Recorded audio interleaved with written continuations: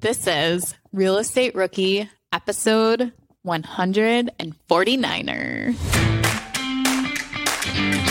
I was talking to Tony, but the tornadoes had hit our area recently in Eddyville, Kentucky. And everybody's scrambling for somewhere to live. So you don't realize how important having real estate is, especially when somebody's in an emergency and it's so needed, and it's a way you can give back also.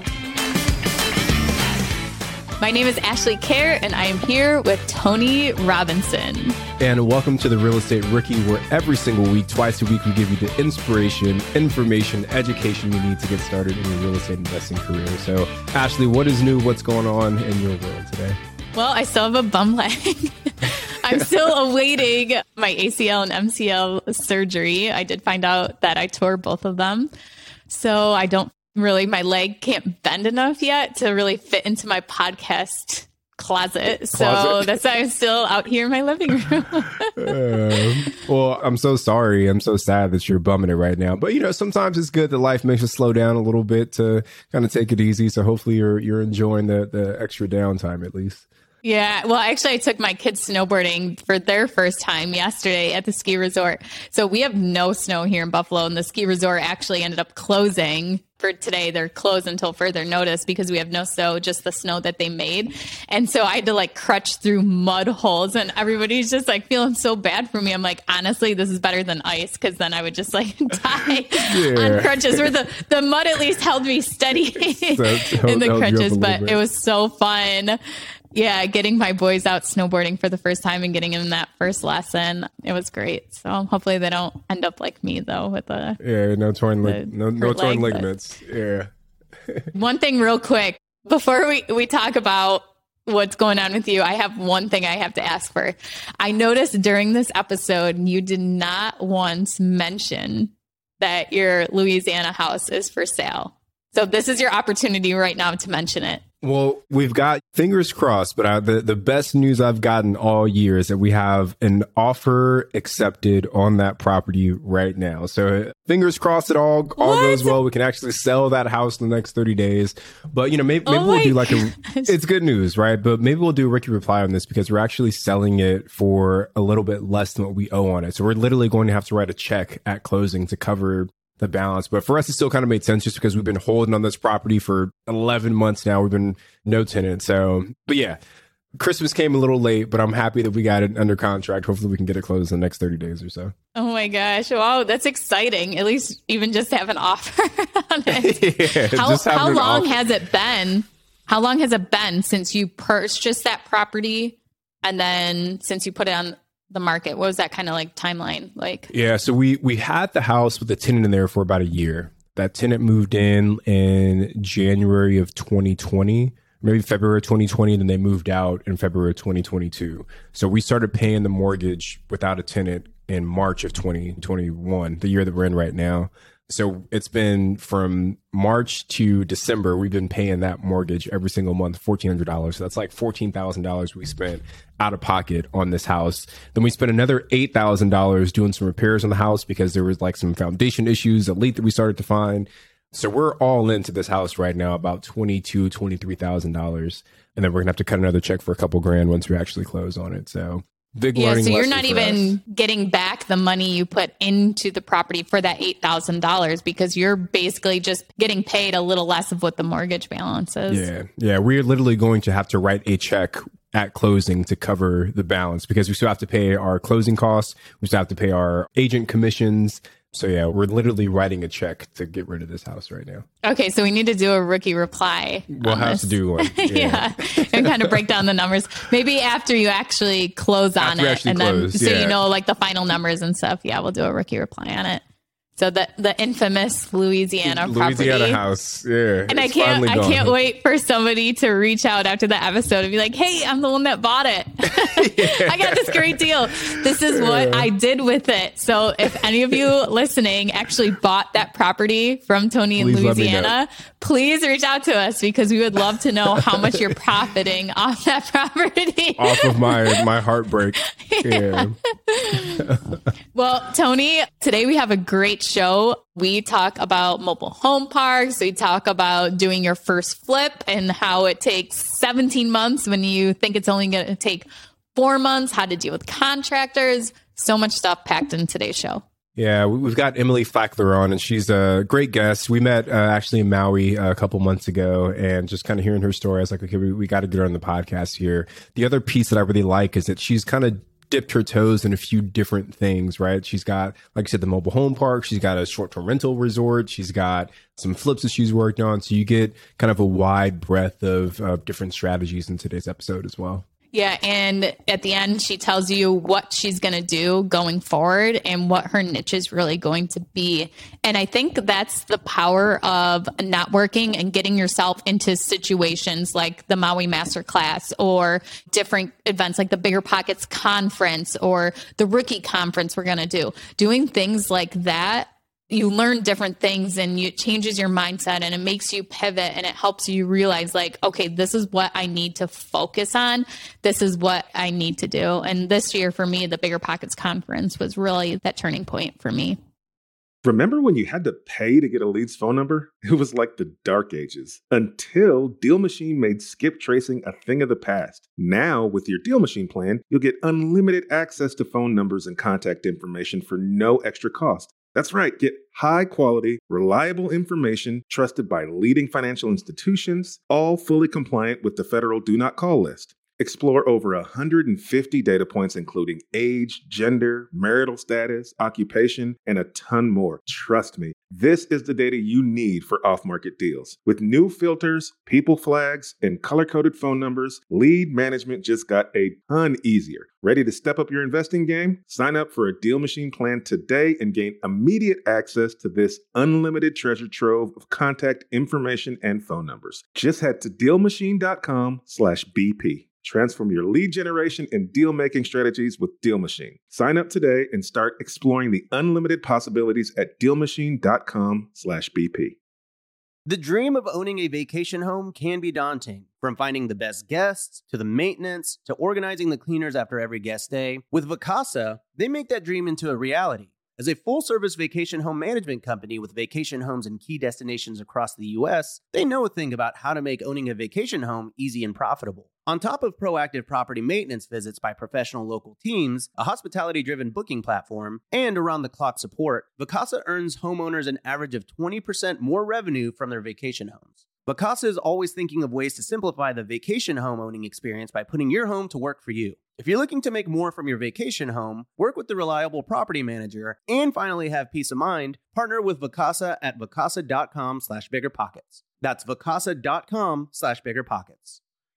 Rookies, 2024 is the year to start protecting your rental properties with an LLC. But you don't have to do all the paperwork and filing yourself. Corporate Direct is your professional and affordable option for getting your LLC done right. They handle the state filings, draft your operating agreement, and act as your registered agent. They'll even help you comply with the Corporate Transparency Act, a new federal disclosure law affecting every real estate investor. Corporate Direct is a family business founded by attorney, author, and Rich Dad advisor Garrett Sutton over 35 years ago. Now, his son Ted is a licensed attorney working with him. Together, they've helped thousands of real estate investors form and maintain their LLCs and protect their assets. If you're trying to build a real estate portfolio, do not skip the LLC. Head over to corporatedirect.com/biggerpockets to schedule a free 15-minute consultation with an incorporating specialist. Mention Real Estate Rookie and get a $100 discount on your formation. That's corporatedirect.com/biggerpockets. So let's get Emily onto the show. Emily, welcome to the show. Thank you so much for joining us. Can you tell everyone a little bit about yourself and how you got started in real estate? Yes, thank you for having me. I'm very excited to be here and honored as well. So in order to kind of talk about how I got started in real estate, I have to tell a little bit about backstory because it builds up from there. So I was in a very corporate job. I say it's kind of very corporate-y, meaning like you're dressing up every day. I had to go to the downtown building every day, the tower, and have meetings all day long. And it was just very, very stressful. And so before I got my last job, I was in a sales job and I just loved it. Like I love sales. I'm highly motivated by money. And I was getting into that like situation where you're just reading all those things about the top 5 successful people, like what they do every morning and et cetera. And one of them was, I'm sure you guys have heard, but like 7 streams of income to be a millionaire. And I'm like, oh, I'm doing that. Like I am going to be a millionaire. And so I actually started doing like direct sales through a company like beauty. I sell Beautycounter, and I'm like, okay. So I started getting my feet wet with that. I never thought about real estate at all. And I was talking to a friend that I worked with in my corporate job, and he was like, you should really listen to Bigger Pockets. I'm like, I have no idea what that was. And so that's when I first started listening to that podcast. And I honestly didn't think I would even do anything with it. I started listening to that podcast, the original one, MFCEO, like Ed Mylett. So I started listening to all these entrepreneurs, and then I just took off from there. So I started thinking to myself, like, what can I do? Even in the direct sales role, when I was selling the beauty products, I was telling my husband, like, this can't be it. I can't do this all day. I can't go to my 9-to-5 job, not see my kids. So at this point, I have 3 kids. I'm driving my son to daycare every day. And then I drive into traffic for 40 minutes. And then I'm there all day. Same thing. Do the traffic, come home. And I'm like, not seeing my kids. It's 2 hours. And I'm screaming at them about doing their homework, bathing, all these things. And I'm like, I haven't even seen my kids. I don't even know my kids at this point. So I'm paying somebody to raise them. And so I remember typing on instant message to my mom because she worked at the same company as me. And I'm like, I just want to be at home with my kids on Christmas. I want to be at home with my kids in the summer. And so I'm going to do this full time. Well, that really wasn't like, I wasn't extremely like gung ho with that. And then I started learning about real estate, and that's when I tried to start searching for my first property. So that's kind of how I got into it. Now, Emily, you've got a unique background in that you came from sales, and I think a lot of what you learn as a salesperson can probably translate to being successful as a real estate investor. So what are some of the things that you picked up in your sales career that you think have benefited you as a real estate investor? My biggest thing is no does not mean no. No means no for right now. Somebody tells me no, it doesn't hurt my feelings. So when I was at my corporate job, the last job I had a sales team. I think there was 11 of us. So I had retention executives working for me, and then the inside sales execs. And some of them, like, you've got it or you don't, I feel like, inside of you, where a lot of people were like, this person told me they were going to go with us, and then they changed their mind and they said no, and they would get really upset about it. And in sales, you can't do that. I mean, how many times have you guys been told no about a property, etc.? I've been told no about a property, and then you go back to it and keep going back to them. So I think no is just a right now. And then follow up is key. Like every sales job, period, I don't care what it is, if you don't follow up. And when I say follow up, I mean follow up like 10 times. Because a lot of the times you think you're bugging someone and you're not. Half of the time they didn't even know you called or texted them or emailed them because they have their own life and they're not thinking about what you're doing. And so I'll just give an example.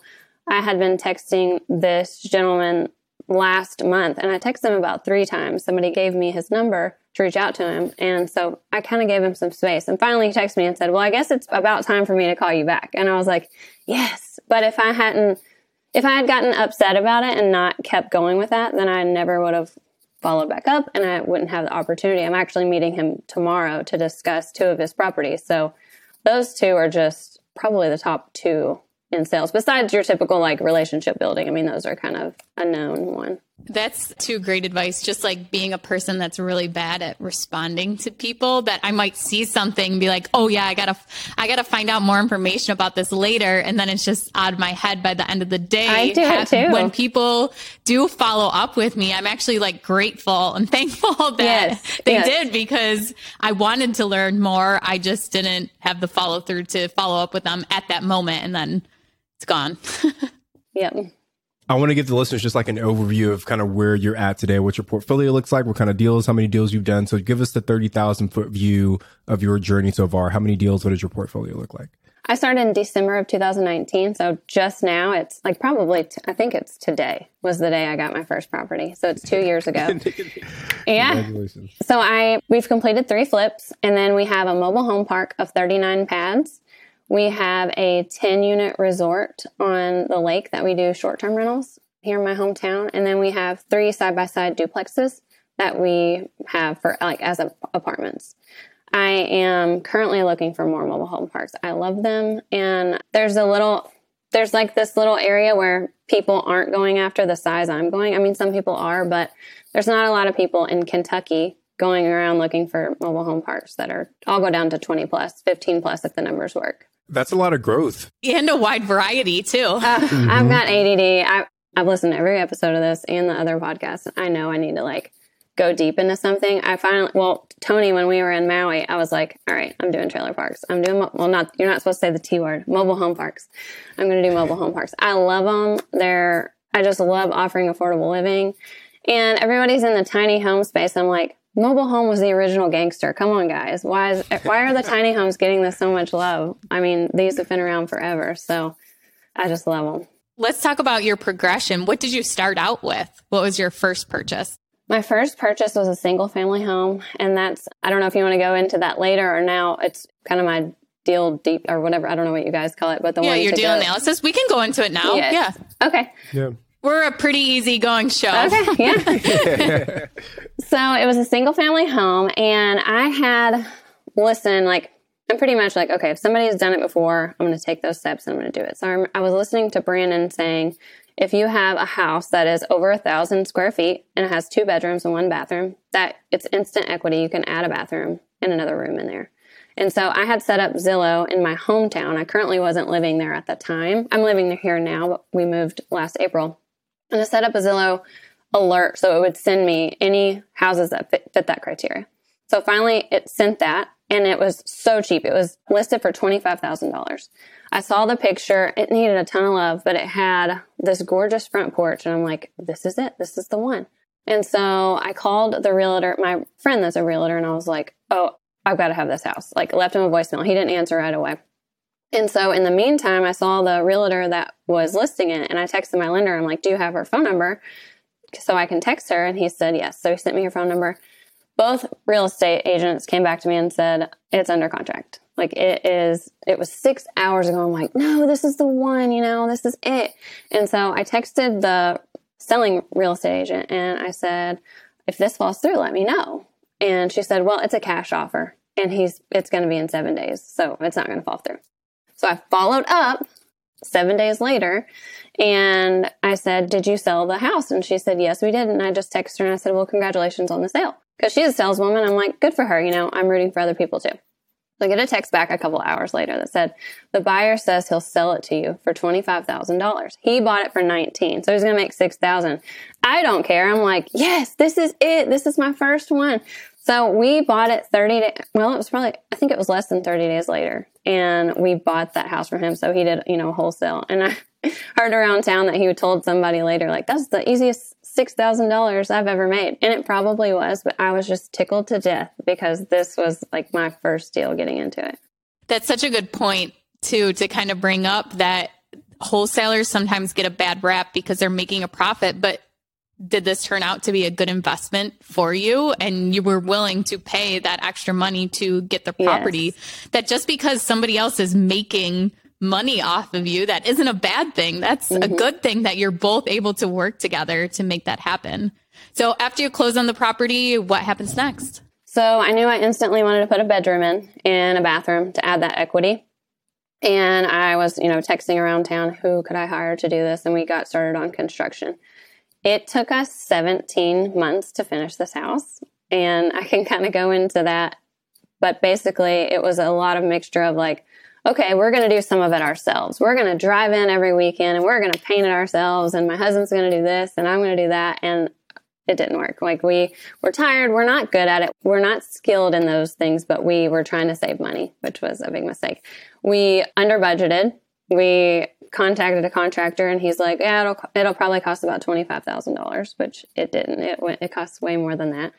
And one of the big mistakes I made was I gave my plan to the contractor and then I just thought it would magically get fixed. Like your fixer-upper is going to be done. And, he would say it's going to be finished in 2 months. And I'm like, yes, like, oh my gosh, I can't believe I got this great deal. It's going perfect. Who said this is hard, right?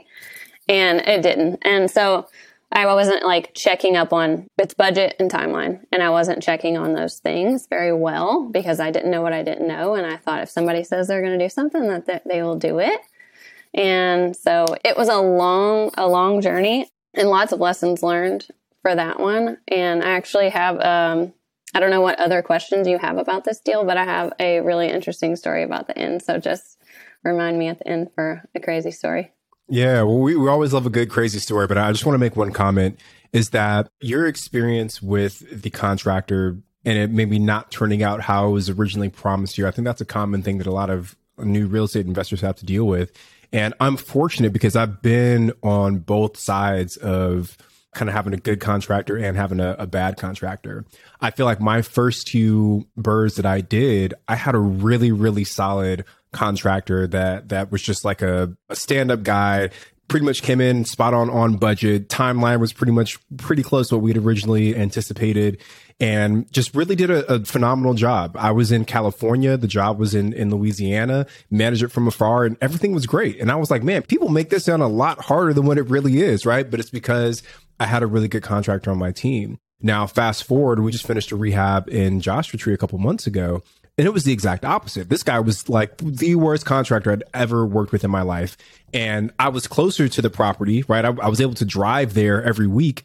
And that project still took longer, went over budget because the contractor just wasn't doing a good job of managing it. So I think that the person that you choose plays a huge role in the amount of time, energy, and success that you have in any given project. So my question, Emily, is, how did you find this contractor? And is there anything you would have done differently knowing what you now know? I really just ask around and do word of mouth. And so that's that. And if I know someone, I trust what they're doing. But on the flip side, I want to say that I was a terrible homeowner. I was a terrible person to work with as well. And what I mean by that is I didn't have a plan for them. I didn't have, this is what we're going to use for this room. And I had our contractor go in the very first day and lay down flooring. The very first thing I had them do, because I had the flooring. I bought the flooring, found it off Facebook. It was $1 a square foot. Let's get this flooring in. It's going to look so good. And it did look good until it was trampled all over. I mean, it turned out fine, but I was terrible. I wouldn't have wanted to work with me. Like looking back, I would have been like, she doesn't know what she's doing. And they're trying to be nice. I ended up saying to one of the contractors later, like, because we had so many people in this house over the course of 17 months.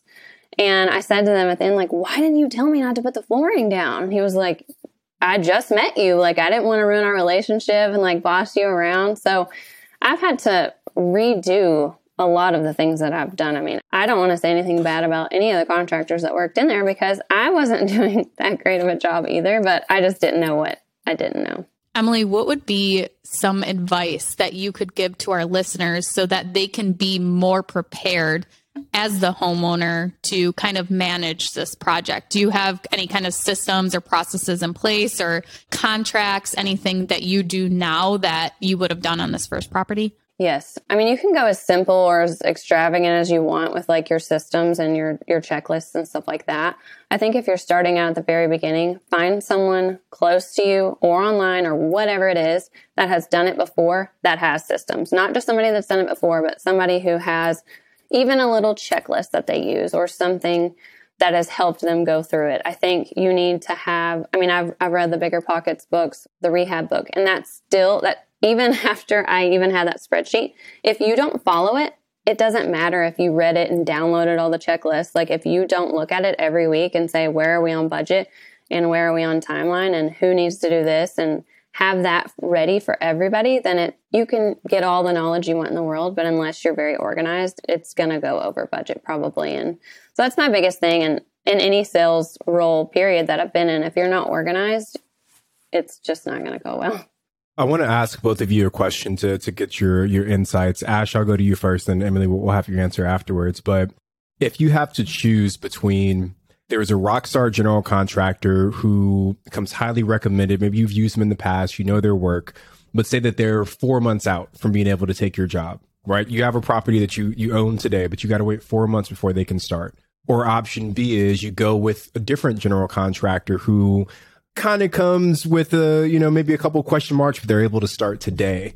which contractor do you go with? The one that's going to make you wait 4 months, or the one that's ready and available today, but you're not as sure of their work? Ash, you go first, and Emily will jump to you. Well, I would get freaky in the spreadsheets on this one, and I would run the numbers. So with the bad contractor, I can estimate that maybe the project is going to go longer. Maybe it will go over budget. So I kind of play with the numbers a little bit to show that. But then I also build out a model showing a 4-month longer hold period to wait for that good contractor to see kind of what the difference is there. But I have to say, I love convenience. And I think that waiting for, just off the top of my head, like waiting for that good contractor would actually be my preference. Yeah. Emily, what about you? I'm the same because I have experienced this a few times. And it is it's worth paying, just to go off of this, like not just waiting, but paying them more. It's worth every bit of it, because if I look at how many months I paid mortgage, electricity, water, a lot of people don't think about all the fixed costs, the holding costs that you have to pay. Like you said, Ashley, in the spreadsheet, what's going to cost you more getting a contractor that delays the whole project. This flip probably could have done that we're talking about now. I could have gotten it done, I want to say 4 or 5 months. And it happened in 17. Well, you're paying all those costs for 17 months. So I would use the one that I trust for sure and wait the 3 months. Emily, how did you finance this deal? This is kind of crazy, but I actually had it financed by my bank. So I know it's like a tiny amount, like $25,000. We were so scared to like throw all of our money into it and just like, I don't know, we didn't know what we were doing. I'll just tell you right now. So we had put the down payment down. Our bank financed it. They did it at a 6%, which I don't care. Like I'll do it all day long because they gave me a shot, gave me a chance. And then we were pouring our own money in for the rehab. So we're both in sales. We both make commission. And we thought it would only take $25,000. Ended up taking $65,000.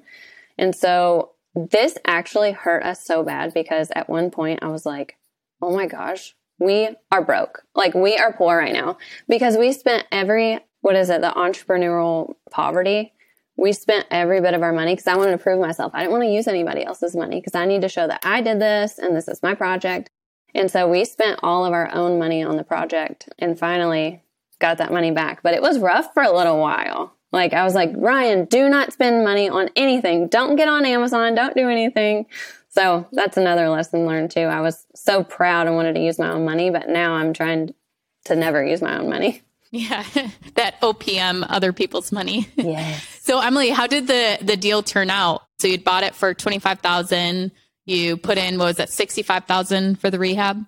And then what did you have to send up for? So we had 2 buyers. This is my crazy story. So we sold it to this young couple and they had a VA loan. And I'm like, cool, I don't care. I don't want to discriminate on people's loans. I'm like, I'll wait it out. It's not a big deal. They were a sweet young couple. I'm like, this is perfect. A little starter home for them. And we had the walkthrough, the inspection. Everything was fine. They signed off on it. And then their VA loan, they needed like 5 more days before they could close. So they had to move their closing later on. And well, they were homeless at this point because they were going through to an apartment to our house. And they said, can we rent here? I'm like, great, we'll just charge you rent for those 5 days or whatever. So they move in and they call me and they say the heat is not working. And I'm like, we already had inspection, remind you.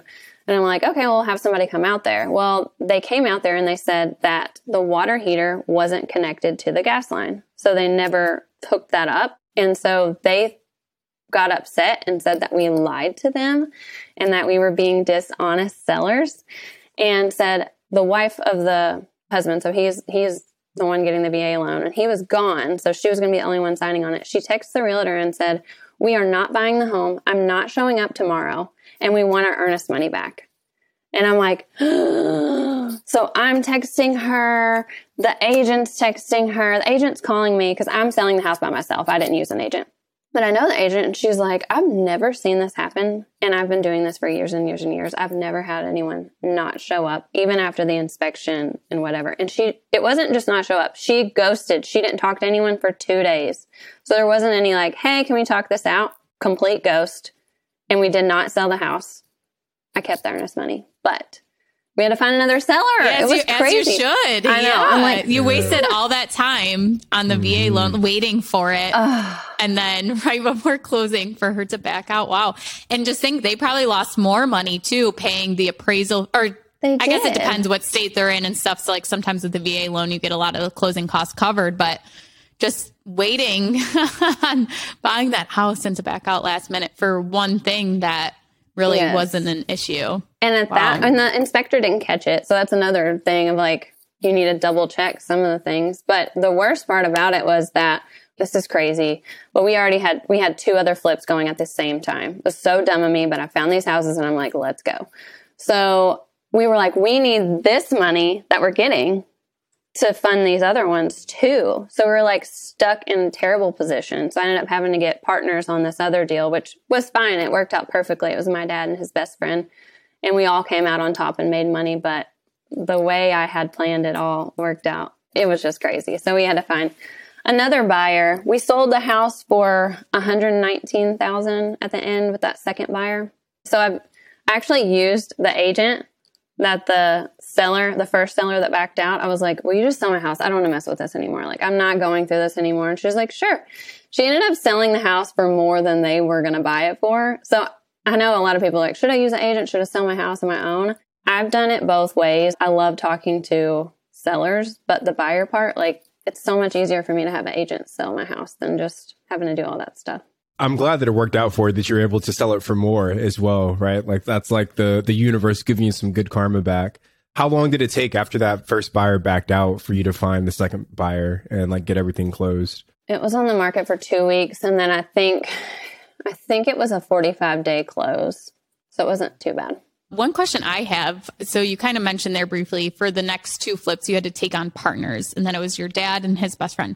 How did you approach this? Asking family, especially, to partner with you on a deal can be kind of a hard situation. What did that kind of look like? How did you structure it? Did you actually put together a contract?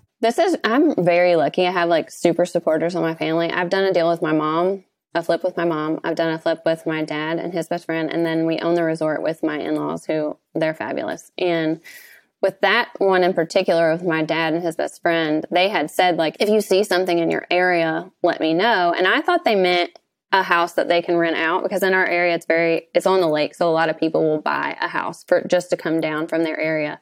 We are an hour and a half from Nashville and Evansville. So a lot of people come here to go out on the lake. And so I had mentioned to them, I'm like, I can't do this myself. I've taken on too much at one time.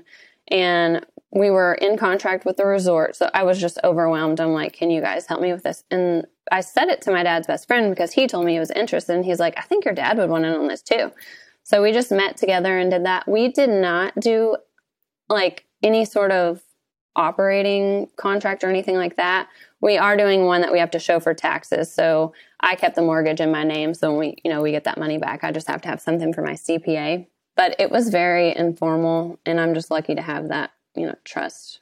I think one thing that's important to comment, though, is that you were already talking to them about working together before you actually found that deal. And I think that's something that we harp on a lot on the show, is that be very communicative about the journey that you're going on. Even if you haven't actually closed on a deal, just talk to your friends and family about the fact that you're looking for something, and you'll be surprised at what kind of connections you're able to start making just by having those preliminary conversations. Because if you can plant those seeds early on, then when you do have the deal, when you have found the deal, it's easier to go back to those folks and say, hey, do you want to work with us? So I asked my mom, she had some money in her house. She bought her house for $100,000 and she's fixed it up a little bit. And she went to get it refinanced. She's like, oh my God, it's $250,000. And she's like, I'll do a deal with you. And I'm like, okay. She's like, but I can't do anything. I'm like, I'll do it all. And so I had called her like midway through and I'm like, this is what I think we're going to make on it. She's like, I just feel terrible you're doing all the work on this. I just feel awful. And I'm like, I'm not spending any of my money. You're spending all your money. Like, I didn't spend a dime. I'm like, you are spending all of your money, like a big chunk of money. So I feel bad. The point of that is like, you're not bugging anyone or asking them to do something bad. Like, you're helping them. You're helping them make $20,000 or whatever it may be. So I think that's another thing. People are so nervous about bugging people or hurting their feelings or asking them of too much, but you're bringing them a solution. If they have the money, why not get an investment on that? I'm so glad you said that, Emily, because I think this is something that newer investors struggle with a lot. And I had a friend, a mentor, tell me this early on, is that when you have a good investment and you share that with somebody else, you're not doing them a favor, or they're not doing you a favor. Let me rephrase that just to make sure I'm saying it the right way. They're not doing you a favor by investing into your deal. You are giving them an opportunity to invest in your deal. And I think that change in language is what a lot of new investors have to work on, because they need to understand that they're not going around asking for handouts. You're giving people an opportunity to passively make a return on their money. Your mom did zero work. Outside of maybe wiring in the funds that are needed for this transaction, she did zero work, but she got a really good return on her money. And you, on the flip side, you put in no money, but think about all the sweat equity, all the time, all the energy you put into making that deal happen. So there's value to be had on both sides. So for all of the rookies that are listening, change your perspective. People are not doing you a favor. You are giving them an opportunity to make a smart investment.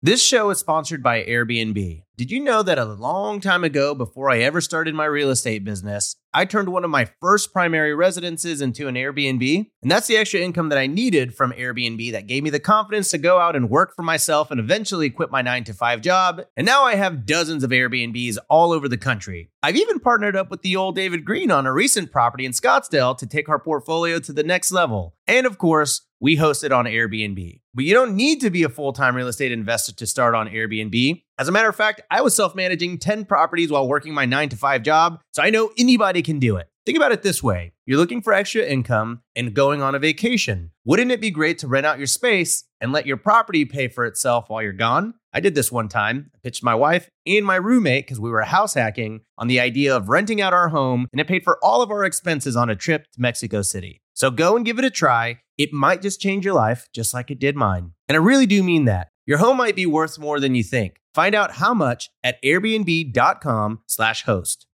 Whether you need to buy or sell, or you're just obsessed with looking at homes for sale, Redfin's got you covered. Redfin updates their listings every 2 minutes to help you see new homes first. And they give you personalized recommendations based on the homes you like, so you can find the home that's just right for you, whether that's a cabin, a craftsman, or a castle. With the top-rated Redfin app, you can favorite homes, share listings with others, and schedule tours, even the same day, with a local Redfin agent who can help guide you through the whole home buying process. And if you're looking to sell, Redfin agents have the experience to help get you the best price possible for your home. That's because they sell twice as many homes as other agents. With a listing fee as low as 1%, Redfin's fees are half of what others often charge, which means you'll have more money to put towards what matters most to you, like your next home. In fact, last year, Redfin saved home sellers $127 million. No matter where you are in your real estate journey, Redfin can help. Download the Redfin app to get started today. So, Emily, you did a couple flips, and then when did you decide to pivot? Was it the mobile home park next, the resort? So we bought that first single house in December of 2019. And then I was listening, of course, I'm listening to Bigger Pockets. And I heard Brandon talking about mobile home parks. And I was like, I know there's a mobile home park in my hometown. And it's right in town. It's really nice. It's really peaceful. And I'm like, I wonder who owns that. So I had that in my head. When I started asking people, I was like, who owns the mobile home park in our town? Kept asking. I asked my best friend's mom. She's like, oh, Dennis owns it. And I'm like, I know Dennis. He's really good friends with my parents. So she actually called me the next week. She goes, Emily, I saw Dennis at the courthouse. He said he might sell you that trailer park. And I'm like, oh my gosh. So I called Dennis. I got his number from my mom. And he was in a situation where he was like, yes, anything I have is for sale, is actually what he said.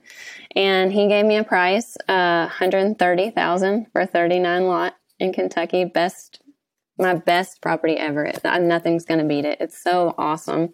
And that really changed my life, because I'm going at the same time, I'm redoing the single family house, and then we have the mobile home park, and it's giving us money. And I'm putting out so much time and work on the single family flip. And I'm like, what am I doing? Like, I need to be doing more of this. So I really enjoy the long-term renters, because one, we have a property management and that type of thing, but you do have this sense of like relationship with the tenant, even if you aren't talking to them every day or permanent, like working with them normally, because you're giving someone somewhere nice to live. So one of the joys I get is like in our apartments, like we're putting in new floors, we put on new roofs, and it's nice to be able to help. Everybody wants a nice place to live, no matter who you are. They do.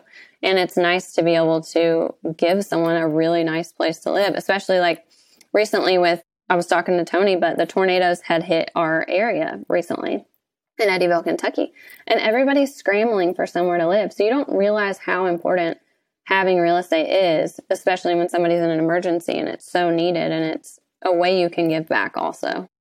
Emily, with the mobile home park, how did you finance that property? And what does it kind of look like today? What are some things you've learned going from flips to being a landlord at a mobile home park? Yeah, so we partnered this deal with my best friend, which was probably my most exciting thing because we had always talked about let's do business together. Of course, when we were young, we're like, we're going to run a physical therapist company because we're both into healthcare, and neither one of us are doing that. We're both stay-at-home moms with no jobs. That's what I was telling my people. I don't have a job. But we loved it. So she put in half the down payment. I put in half the down payment. And it was both of the money that we had were both from our grandma, my husband's grandma who had passed away, and her grandma had passed away. So it was very sweet that we got to use like both of our grandma's money at the time to do that for the down payment. And then we started managing it ourselves, which we're terrible at. And we're just not very good at administrative work. We both don't like it. And at this time it was COVID. And all of our kids are home, and we're homeschooling our kids, and it was just a nightmare. And so one of the things I've learned is I love my property manager. Like, they save my life. They're amazing. I guess it's because I love it so much. It hasn't been a pain at all. I've really enjoyed it. I've liked trying to I guess the hardest part would be like getting homes into the park, because right now, like, it's a grind. You have to get on Facebook and like try to find a good deal. Or a lot of the times the people that are moving there, they want a lower rent. And so bringing in a mobile home that costs $3,000 to $4,000 just to move is difficult. So right now, one of the main issues we're having is getting homes in the park. And that's what we're really focusing on in 2022 so we can bring our revenue up. So when we bought the park, they were paying $60 a lot for rent. And our market rent is like $175. I can't even imagine that. $60, even anywhere, $60 for lot rent. Wow. And so we were like, let's raise it to $75, because we don't want to hurt anyone's feelings. And like, we're managing the park, and we're friends with people that live there.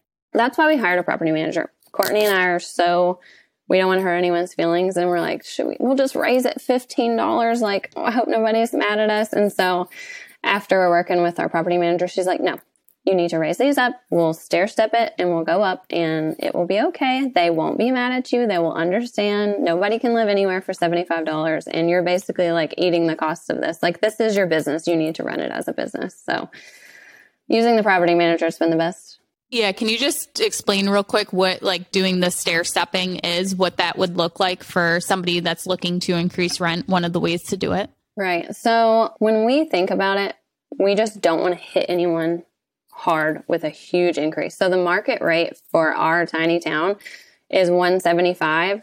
If you go about 30 miles from us, they're charging all the way up to $250. And so we want to take it. When we first bought it in April, we immediately moved it to $75, and we haven't changed that. And then they were just notified that it will be going up this year up to, I believe it's $125. And so we just want to do that in a way that we step each year, or you could even do it 6 months if you want, to where people aren't surprised and shocked and don't want to live there anymore because they had a fixed income of a certain amount, and then you're doubling their rate. So you can step it up as you go by month, not really month, but every few months or every year, however you want to do that. Yeah, I love that method for increasing rent. I did that with a tenant. She had paid $300 a month she lived there for 30 years, and it was like a $500, $600 unit that she was living in. And so we did, just for 6 months, we just raised it by like $25 a month until we got her to that increase. But that definitely is a great way to kind of work with tenants instead of giving them a huge increase right off the bat too. But having that property manager as a buffer. How did you find your property manager? So this is funny. The realtor that was the seller that we just talked about that I had sell my house, her broker is a property manager. So now I use her. So you got the property manager from a referral? Yes, from the agent. Yeah. She's like, my boss does property management. And I'm like, sweet. I had used another property manager. I mean, I've been through other property managers before that where we weren't aligned. So I have used other ones or another one before. So you got to figure out what works for you. Yeah, I just want to dig in a little bit because $139,000 for 39 lots that's like a really low per unit cost, right? So what kind of revenue, now that you guys have had this for a little bit longer, what kind of revenues are you guys generating on those 39 lots today? Like monthly? What do I get monthly? Annually, monthly, whichever number makes sense. So monthly right now, we have about $1,000 a month right now, like as of today that we get on the property, but it's got huge potential. Another thing we learned when we bought the properties, Dennis, who I told you the seller was, he's like, by the way, the rest of that land, it's approved to have 11 more lots. So you can have up to 50 lots. I'm like, what? This is like a gold mine. I love this property. So once we fill the 8, we're going to look into that as well. And you've got to be patient and look at the long-term game too. Like if we would have looked at what it was making at $60, a rent, like it may not have made that much sense. You've got to look at the big picture. So when you say like fill those empty spots, does that mean like you have to find someone that has a mobile home that's willing to bring it into your park? Yes. So right now we're looking for investors to move one in there because you'll make a good amount renting too. And someone will rent it immediately. I have people ask me almost, I want to say every 5 days if we have something available. And we don't. It's a huge rental need. So I'm working with investors to try to put mobile homes in there. I'm working with people on Facebook all the time to try to get them to move there. And then getting ready to meet with like a mobile home. I'm sure you've heard of Clayton Homes. There's some girls that call themselves the trailer chicks or something locally. And so I'm going to try to work with them so we can get mobile homes in those 8 lots that aren't rented right now. And do you have no interest or desire in owning them yourself and then renting them out? Do you want to keep it strictly lot rent? Because I know that's one thing that Open Door Capital does is they really focus on the lot rent only, so you don't have to deal with maintenance and repairs and things like that. And it's also very costly to move a mobile home. So when people do decide they want to leave, if they own that trailer, it's very expensive for them to move it to another park. So you most likely will have more long-term residents because they own their trailer too. I have this battle where I'm like, I don't want to use my own money anymore. And so I'm battling that. But I also love cash. Like I love income. So I'm like, what do? I've been working the numbers. I think we will bring in a few of our own, because the numbers just make so much sense. And then you can use that depreciation for your tax purposes too. So it'll end up helping us out in the long run. So we're gonna look at that. What about doing rent to own or seller financing on the trailers too? I would definitely do that. I would do either. Now that I have a property manager, it doesn't seem tough. So I'm like, okay, I just want to do the lot rents. It's so easy. Well, if you have a property manager, you're not the one getting called anyway. So what does it matter? Like that doesn't really seem like an issue to me anymore. Now you're kind of like, which house are you going to get? So when you bring in a mobile home, you want to make sure it's not so old that you're going to have to repair it and spend all that money on that. So it's just kind of getting particular about what kind of home that you bring in. Doing a lease to own, I would totally do. And I think people need that too. A lot of people can't put a huge down payment on right now. So that's another thing where you're helping people in your community get the financing that they can't get at a bank and giving them somewhere to live and own their own home. Unless you're in New York State, I don't recommend doing rent to own because there's some weird law that was passed a couple of years ago where if you do rent to own for a mobile home trailer, if the person pays their monthly amount and then it's time for them to buy and they decide not to buy it and they're going to move out of it, you have to give them all that money back. You have to give them their payments back because they didn't end up purchasing the property. And I don't know a ton about it, but that is just such an outrageous law to me that you would have to do that because the people still live there and it still should be considered rent. So don't do rent to own in New York. And I think that's one of the reasons Open Door Capital doesn't invest in New York either too.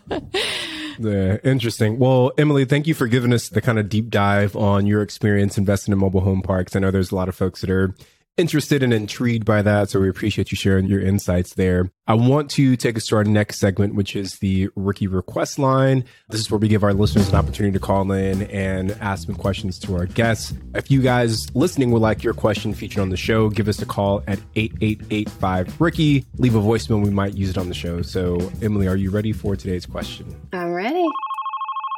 Hello, my name's William, calling out of Columbus, Ohio. I'm a new investor. I purchased my first duplex about 3 months ago. I ended up using the VA loan. And then the second one, the deal was so good that I couldn't pass up on it. I had to put 25% down. That was another duplex. And I'm trying to figure out strategies to pick up a third one, preferably a fourplex. If you could help me out, I'd appreciate it. Thank you. I know it's easier said than done, but I would say use someone else's money. So if you can show somebody why it's beneficial to them, we kind of touched on this earlier, and I'm kind of like you, Ashley, I like the spreadsheets. If you can show someone why it's beneficial to them, they'll do it all day. And you might ask 3 or 4 people and they tell you no, and they're just not ready for that. And you may ask someone else, or you could seriously put it out on Facebook and say, I'm looking for somebody to partner with me on a duplex. You'll be so surprised on what you get back. And just show them the amount of money that you need, what it's going to cash flow. Like if you're going to bring the rents up, what are the expected rents, what you're holding back in reserves. Like really show them that you're a professional and that you have it taken care of. And they'll be like, why not? A lot of people are waiting for somewhere to put their money besides the stock market. I mean, there's so much money out there available that I think if you just put yourself out there and ask other people, that you'll have someone help. And then you guys can negotiate how you want that to be. Do they have equity in the property, or is it just a note to where you're paying them back after a certain point of time? And that's all up for discussion. I mean, you can, if they said, no, I don't want to pay the $25,000, you can say, well, would you be open to having equity in the deal? Okay, that might change the discussion. So you need to bring a couple different ways to form the deal and just find the right partner. I think that's the hardest part, is like figuring out how to structure the deal. Like there's always this thing like, what is right, what is wrong? And like once you do your first partnership, you realize there's no wrong way as long as it's legal. But then you go into something different. You're buying another type of property. You're looking for different kinds of partners. And it's just like the same thing. Like, how do I structure it? What's right? What's fair? Like if you're doing just one partner to do your first flip compared to doing a syndication, how to structure that? It's just, there's always that mindset hurdle of how do I do it? How's everybody else doing it? And I think just like using other people as benchmarks, looking at how they've structured it, but then tailor it as to how it's going to work for you and the people that you're partnering with. Let me add just one more thing for William here. And this is something that I've shared before as well, is that I feel that everyone who is a new investor should have some sort of platform to document their journey.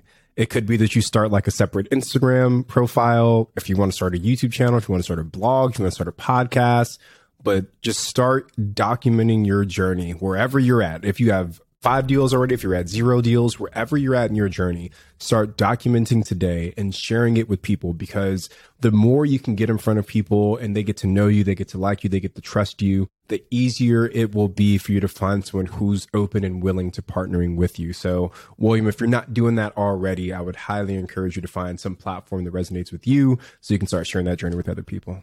Yeah, a great example of that is our friend Lily Thompson. So she was on episode 91 and she started a YouTube channel just documenting her journey and just the connections she has made and the partners she's been able to find through her YouTube channel. Just really just showing people what she was doing when she decided to get into real estate, not trying to even teach anything or pretend that she knew all of the answers or giving tons of advice. She literally just showed what she was doing, the mistakes she's made, what she excelled at. And now it's kind of turned in where she's become a very experienced investor through all the deals she's done. And she can give advice now and everything like that. But just, Tony, that was a great comment. Just start documenting it to show people and be honest and show what you can and you can't do.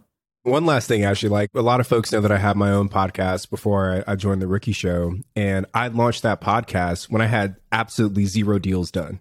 Like I was interviewing other investors before I even closed on my first deal. And it was through that podcast that all these other things started to happen. So you don't need to be super experienced to start documenting that journey. And that was how you learned too. And you got to make those connections with other investors because you were the host of the podcast. Yeah. I don't think I ever realized that you had started it before you even had any deals. I had no deals. That's interesting. Yeah. That was such a great idea because the podcast was what was it? Your first real estate investment. That's all it was about, right? It was your first deal. Yeah. Okay, Emily, we're going to go to the rookie exam. So this is a newer segment that Tony and I have put together. So this is just kind of rapid fire, quick answer you can give to it. So the first question is, one actionable thing rookies should do after listening to this episode. So I'm going to target someone who hasn't done anything yet. Like maybe somebody who wants to leave their W-2 job or wants to get started. Back end to how you're going to do what you want to do. So let me give an example of that. When I wanted to quit my job, I would never have made that jump if I wouldn't have taken a spreadsheet and put in what I make, what my husband makes, what our commission is, every dumb thing I'm spending money on, Netflix, Hulu, like list all the things, all the subscriptions you have that you don't need. We had my son's daycare, which we were paying for, school that we were paying for, because in this area it cost that much money. And then eliminate what you don't need out of that. And some of it's going to be like a hard decision. So for example, we moved towns, we cut our mortgage in half, we did all these things. If you really want to do it, back in your way into the financing and say, how can I do it? And then you've got to figure out how you're going to make that money. So you're cutting all the money that you don't have to spend anymore. You're sacrificing. And then you're going to make a goal on how you're going to make up that money. So let's say you make $1,000 a month. I'm just making that up. That's your job. That's your income. What can you do to replace that $1,000 to get you started? Or let's say you're trying to get a down payment for something. Can you sell 10 things in your home to make $1,000 each month? Like people have stuff sitting around. There's money available. Start taking action now and figure out how you're going to do it before you do, or you're just never going to do it. Love that advice, Emily. So let's jump to our next question, which is what's one tool, software, app, or system that you use in your business? Okay, I just started using this and it was a referral from Alex Camacho, PropStream. I love it. I've gotten so nerdy in there. I'm in there like every day stalking properties. I've actually I'll figure, and I do like Google Earth too, where I'm like looking over and then I see all those mobile homes. I'm like, nailed it. This is the one. And I'm going like deep into that. I love PropStream. And you can do that for 7 days free, I think, free trial. Yeah, it's a 7-day free trial. We need to get them as a sponsor, I think. For sure. I feel like we talk about them way too much. I love them too. But you're right. It's just like you can get lost in there. Just like for people that love going to like realtor.com or Zillow and just like looking at listings, like PropStream, you will love even more. And I think it ends up being $99 per month. And my business partner is like, you pay that for this? I'm like, we literally use it every single day. Like, what would we do without it? Okay, so Emily, the last question in the rookie exam is, where do you plan on being in 5 years? I'm going to be the mobile home lady. I'm going to be rocking it with mobile home lady. So my 5-year goal starting 2 years ago was to make $10,000 a month. So I've moved that this year for 2022 to $15,000. So that's my goal. I want to be generating $15,000 a month and mainly by mobile home parks. That's awesome. Congratulations on moving up your goal too, knowing that 10,000 is too easy for you to achieve and you need to make it higher. It's not too easy, but I was like, after I'm around people, like, you know, the importance of like getting around like-minded people, you're like, my goal sucks. I've got to raise It's too small. I know. Yeah, you got to think bigger. Emily, you let everyone know in the beginning of the show that you are the mobile home park person and that you are looking for mobile home parks. So where can people send you leads and find out some more information about you? Yes. So if you're driving by your hometown and you see a mobile home park, preferably that doesn't have a name or is not on Google, you can send it to me on Instagram. It's Emily J. Fackler. And then I'm on Facebook as well. I'm on BiggerPockets, any of those. Awesome. So, Emily, I want to give a quick shout out to our Ricky Rockstar before we wrap up for today. So, again, if you guys want to get highlighted, feel free to reach out to Ashley and I on Instagram. I'm at Tony J. Robbins. She's at Wealth from Rentals. Or you can get active in the Real Estate Rookie Facebook group. We're like 40,000 plus members in there. Or you can get active in the Bigger Pockets forums. We're pulling them from all places these days. But the Ricky Rockstar for today is Callie S. from Iowa. And Callie says, wrapping up our very first BRRRR. Purchased it at $56,000 using a HELOC and some savings. The rehab was about $16,000 and took 4.5 months, and the property just appraised at $124,000.